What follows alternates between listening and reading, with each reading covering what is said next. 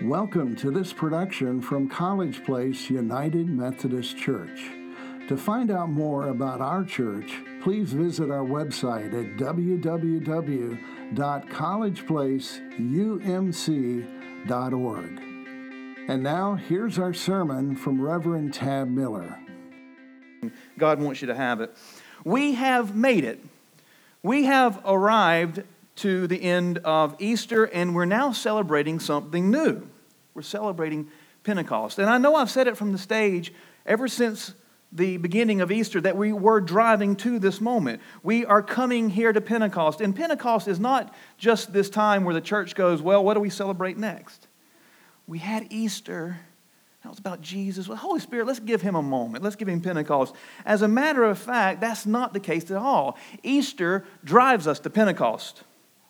As we'll see, in a big way, the whole point of Easter is Pentecost.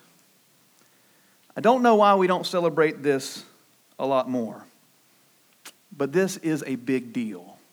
Pentecost is a big deal. Last Sunday was the last Sunday of Easter, and we looked at Mary's song in which she proclaims that in Jesus Christ, God is putting everything right. He's putting everything back in order for us. And I pointed out that, of course, like Mary singing over her child in her womb, God is, through Scripture, singing over us, singing praises of the potential He sees in all of us. Great potential He sees in you.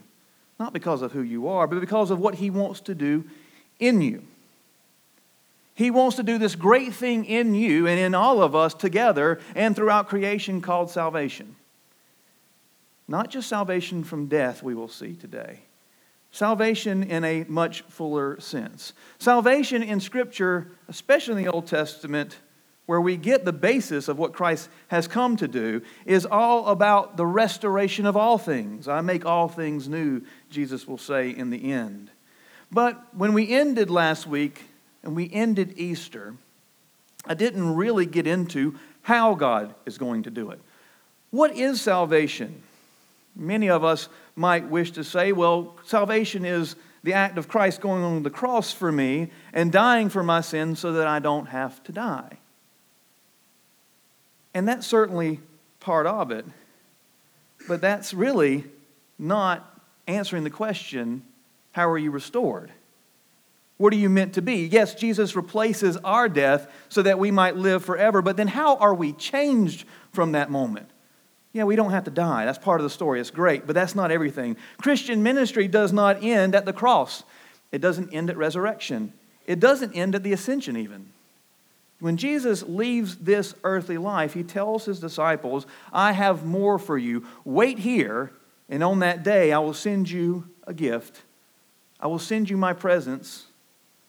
I'm going to do something new in your heart that will change you forever. This is really the climax of the Christian ministry. This is the climax of Christ's event. And everybody around on that day who saw it happening said, what does this mean? That's our question today. Before we read the text for today about Pentecost, I want to share with you one of my favorite illustrations that I picked up in seminary. Dr. Daniel, I don't know how it was at Candler, but at Asbury, for some reason, my professors were enamored with aviation.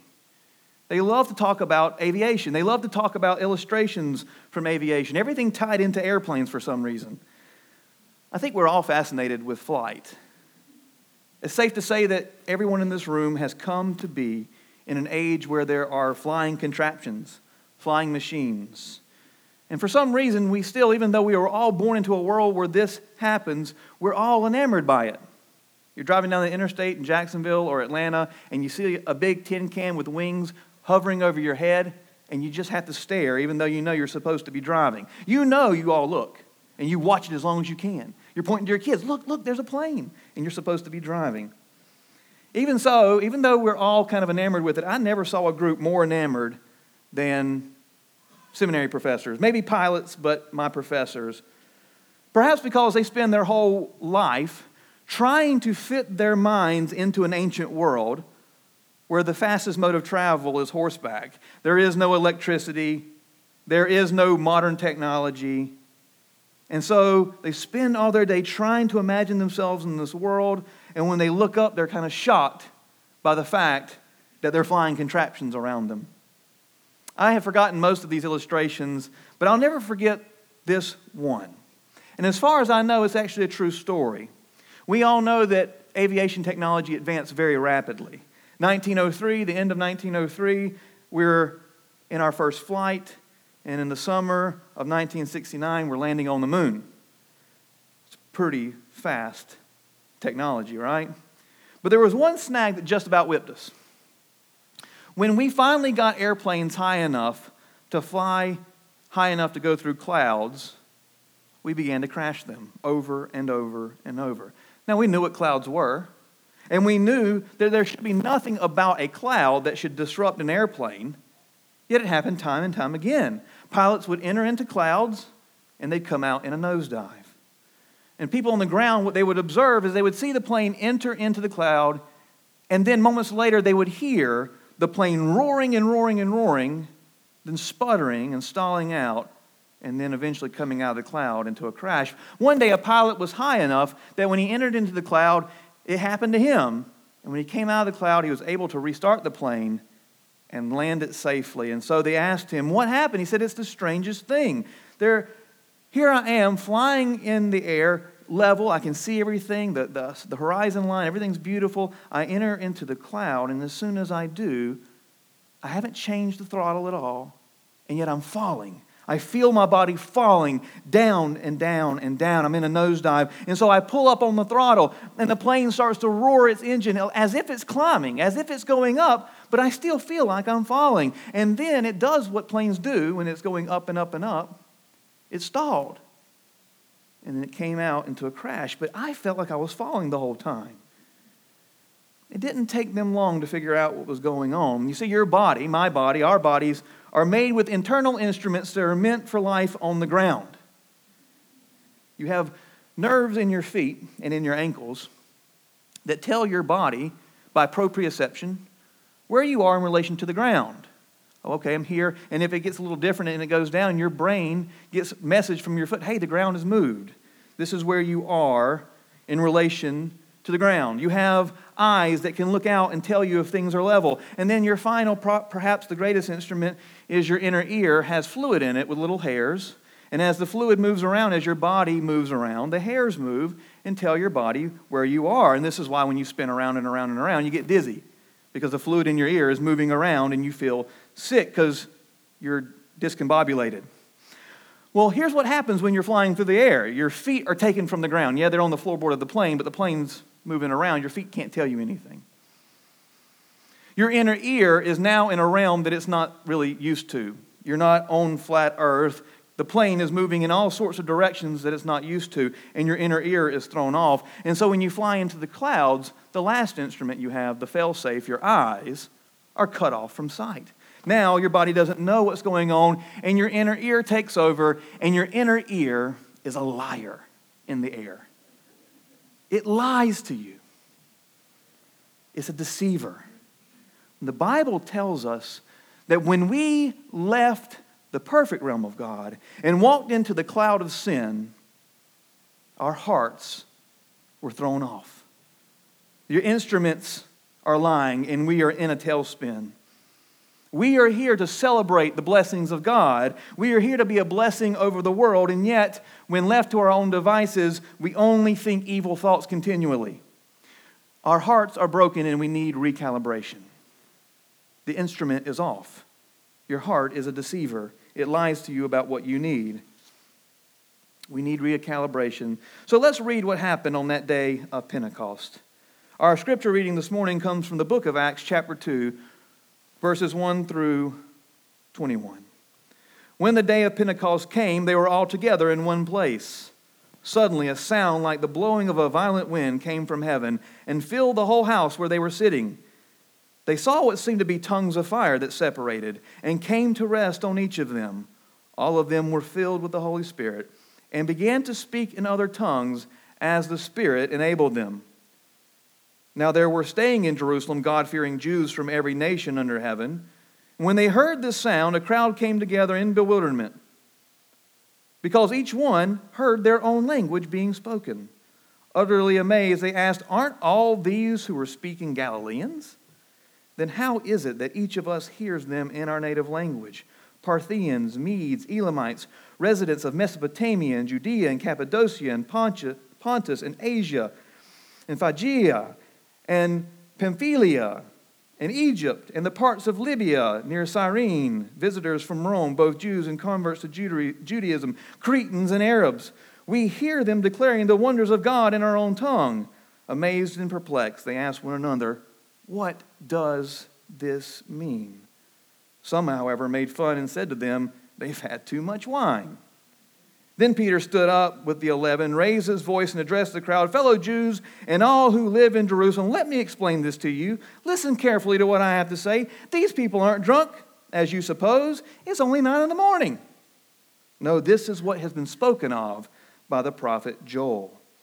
In the last days, God says, I will pour out my Spirit on all people.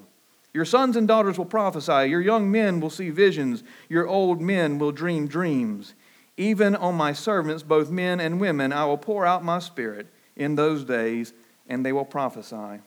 I will show wonders in the heavens above and the signs on the earth below, blood and fire and billows of smoke. The sun will be turned to darkness and the moon to blood before the coming of the great and glorious day of the Lord. And everyone who calls on the name of the Lord will be saved." See, on the day that we call Pentecost, the disciples are together and they're filled with the Holy Spirit, and many are confused about what's going on, and so Peter has to explain it to them. He's going to explain to them what this phenomenon is. Now, last week, as I've already said, we noted that salvation comes to us through the person of Jesus Christ, right? We would all agree to that. Jesus Christ is the one who's going to set the world right. But Peter says something very interesting in this passage about the coming of the Holy Spirit. You see, Peter is going to rely on an Old Testament view of what ultimate salvation is that we're going to see appears again and again and again through the Old Testament text. This is the salvation the prophets promise. He's quoting Joel chapter 2, and he says this. He says, God has promised you on the final days, and he says that's now, that you're going to be filled with the Holy Spirit when he comes, which he has. And because of this, all who call upon the name of the Lord are going to be saved. He makes this proclamation. The Spirit is the mark of salvation. The Spirit is the one who is going to set your hearts right. So which is it? Does the Spirit save or does Jesus save? Yes. The answer is yes. God saves. Father, Son, and Holy Spirit working together. Jesus is the linchpin. But Jesus' salvation, including Jesus' own view of what salvation is, does not fundamentally differ from the Old Testament view and imagination of what salvation is, summed up by Peter here by evoking the prophet. Salvation will come when the power of the Holy Spirit is upon God's people. Salvation will come upon you when the Holy Spirit comes. You see, the Old Testament located time and time again the problem with humanity is our heart. And just before the quote in Joel, where Joel's talking about what's going to happen in these last days when the Spirit is poured out, he says the world is going to be turned upside down and God's people are going to finally bring about blessings to the world. Right before this, he's talking about our broken hearts. This has to happen. The Holy Spirit has to come to fix our broken heart. In Psalm 51, David laments, "My heart is stained. I am covered in sin. I was born in iniquity. God, give me a renewed and right heart." That is my salvation. Not getting to live forever alone. Give me a new heart. Ezekiel and Jeremiah tell Israel that the problem with their inability to follow the law comes in the fact that their hearts are stone. You would be happy if you could live in the law, but you can't because your instrument is broken. And so they both promise that the outpouring of the Holy Spirit will be the solution to the renewal of our hearts and of our salvation. It's popular Christianity, not the Bible, that says salvation is all about not having to die. Jesus' death is all about dying so that we don't have to die. That's certainly part of it. But the Bible is clear from the very beginning that it's not dying, not having to die, that's not salvation. Not having to die without having any change is no different than damnation. Salvation is the removal of sin. Sin is the separation from God. If you live forever without being changed, with being in your sin, you would still live separated from your Heavenly Father forever and forever and forever. That's the definition of hell, isn't it? God wants to return us to our vocation. He wants to return us to our blessing so that we can be a blessing. He wants to recalibrate us so that we can live a life that He's meant for us to live. Remember that in the garden, God sets up a sword. When Adam's driven out in his sin, He won't let him return to eat of the tree of life, because if he does, he'll live forever. God's not being mean. He doesn't want Adam to live in hell forever. He doesn't want him in sin taking on eternal life. There's so much more about our salvation than eternal life. It's about abundant life that begins right now in the power of the Holy Spirit. So which is it? Does Jesus save, or is the Spirit bringing about the fullness of our salvation through restoration? The answer is yes. It's always been the promise and the purpose of Messiah to bring about this moment. Pentecost, the outpouring of the Holy Spirit, is going to happen time and time again in the lives of believers, because this is what it's all about. This is the climax of Jesus' ministry. It does not end at the cross. It does not end at resurrection. It comes to fruition at Pentecost, and we're marching on to the new creation as new creatures living in the kingdom of God. The cross and the resurrection make it possible. It opens up the possibility, but this is the life that we walk into. This is the fullness of our salvation. And so when we walk into the Gospels, when we enter the Gospels, we're reminded from the very beginning of the promise to Israel. John the Baptist serves as the last Old Testament prophet type. He is in the New Testament, but he's in the garb and the role, and he's speaking as if he were an Old Testament prophet, because what he's doing is he's summing up the Old Testament for us. And John the Baptist is given the opportunity to introduce Christ's ministry. This was his job, to tell everybody what this is about, to begin it, to say, here he comes. And he doesn't say, here comes the one who's going to die for you so that you don't have to die. Indeed, he does say, behold, here's the Lamb that takes away the sins of the world. But in all four Gospels, all four of them, he says this: the one who follows after me comes to baptize you in the Holy Spirit. This is why he came. The Old Testament believers knew what this meant. Messiah is coming. This Jesus brings about our salvation, and our salvation is nothing less than full restoration. What happens is, at Jesus' death, he pours out his blood. His blood is poured out upon us. And our hearts are unholy temples where God will not dwell. God won't dwell in an unholy place. Our unholy hearts are covered in the blood of Jesus Christ. And so God can smuggle in a Holy Spirit into our unholy hearts. And the Holy Spirit can change our hearts. He defeats our death on the cross and then walks us into life eternal and puts back the breath in our lungs, the power of the Holy Spirit. This is what happens on the day of Pentecost. So let's talk about this day a little more. This day was known as Pentecost before this event. Pentecost was actually the celebration of harvest. It was a day to give of your first fruits to God. This would be a time where you've been waiting all winter long, trusting that God is going to provide. And when the fruits came, you took the best and choicest of fruits and you gave them back to God, saying, thank you, God. We've waited all winter for your fruit. We've waited all winter for your fruit. Likewise, Jesus tells his disciples, wait until Jerusalem, until I send the one who will come and bear fruit in you. God gives us the first outpouring of the fruits of the Spirit on this day. And it doesn't come in a moment of private prayer. It comes when they're all together. Whatever it is, when the Holy Spirit comes upon his church, it is supposed to be a very public display.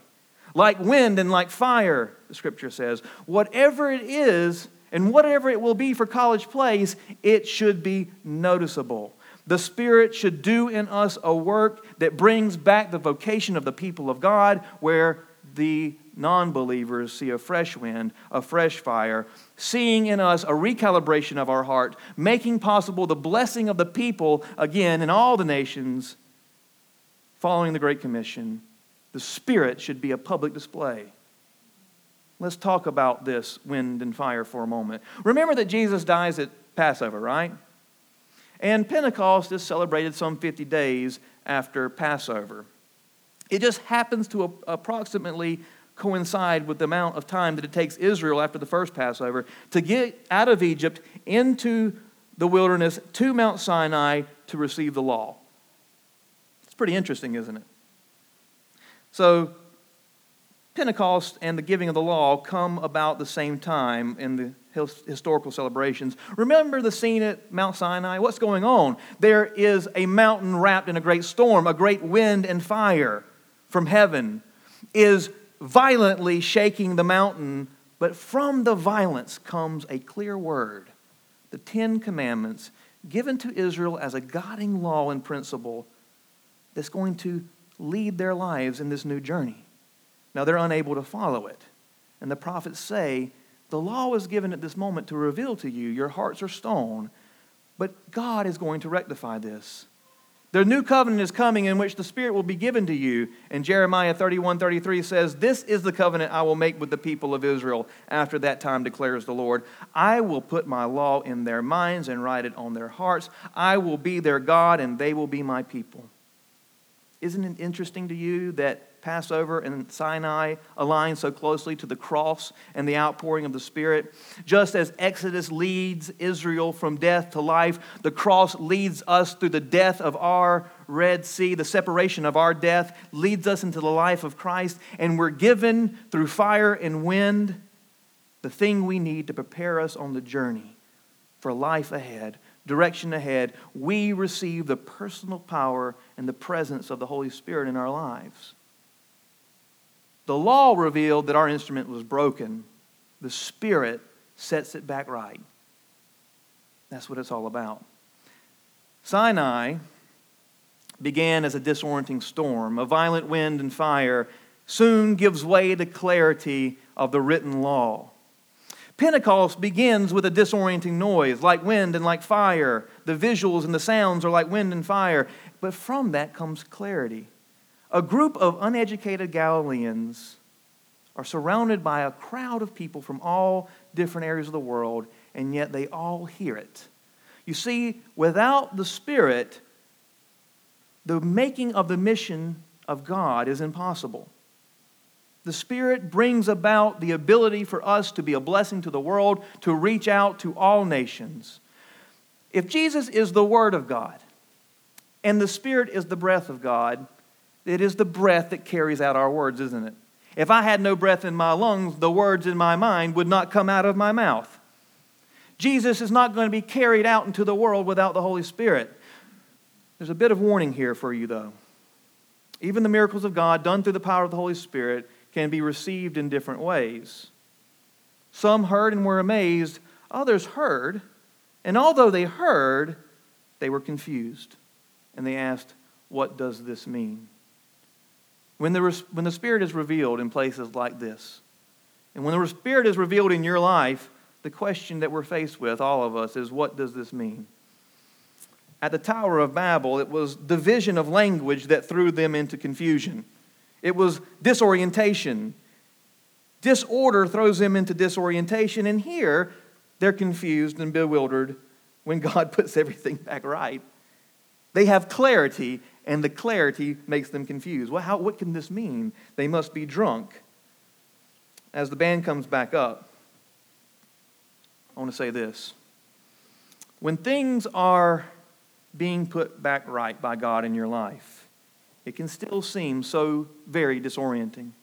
When the Spirit comes upon us, it's like getting up in the middle of the night and turning on the light. First, you're kind of blind. That which is meant to bring clarity throws you off at first. And we can be shocked, and we can react in one or two ways.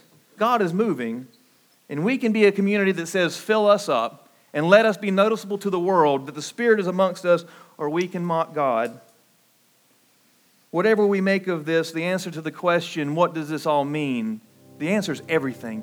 This means everything. Without the Holy Spirit, there is no restoration. Without the Holy Spirit, there is no recalibration. Only through the power of the Holy Spirit, given to us through the blood of Jesus Christ, will make the Great Commission in us real, so that we can live as the people of God, representatives of God, that the Holy Spirit can move through us, and we can be free to let Him live in us. I will pour out my Spirit on all people. Your sons and daughters will prophesy. Your young men will see visions. Your old men will dream dreams. Even on my servants, both men and women, I will pour out my Spirit on that day, and they will prophesy.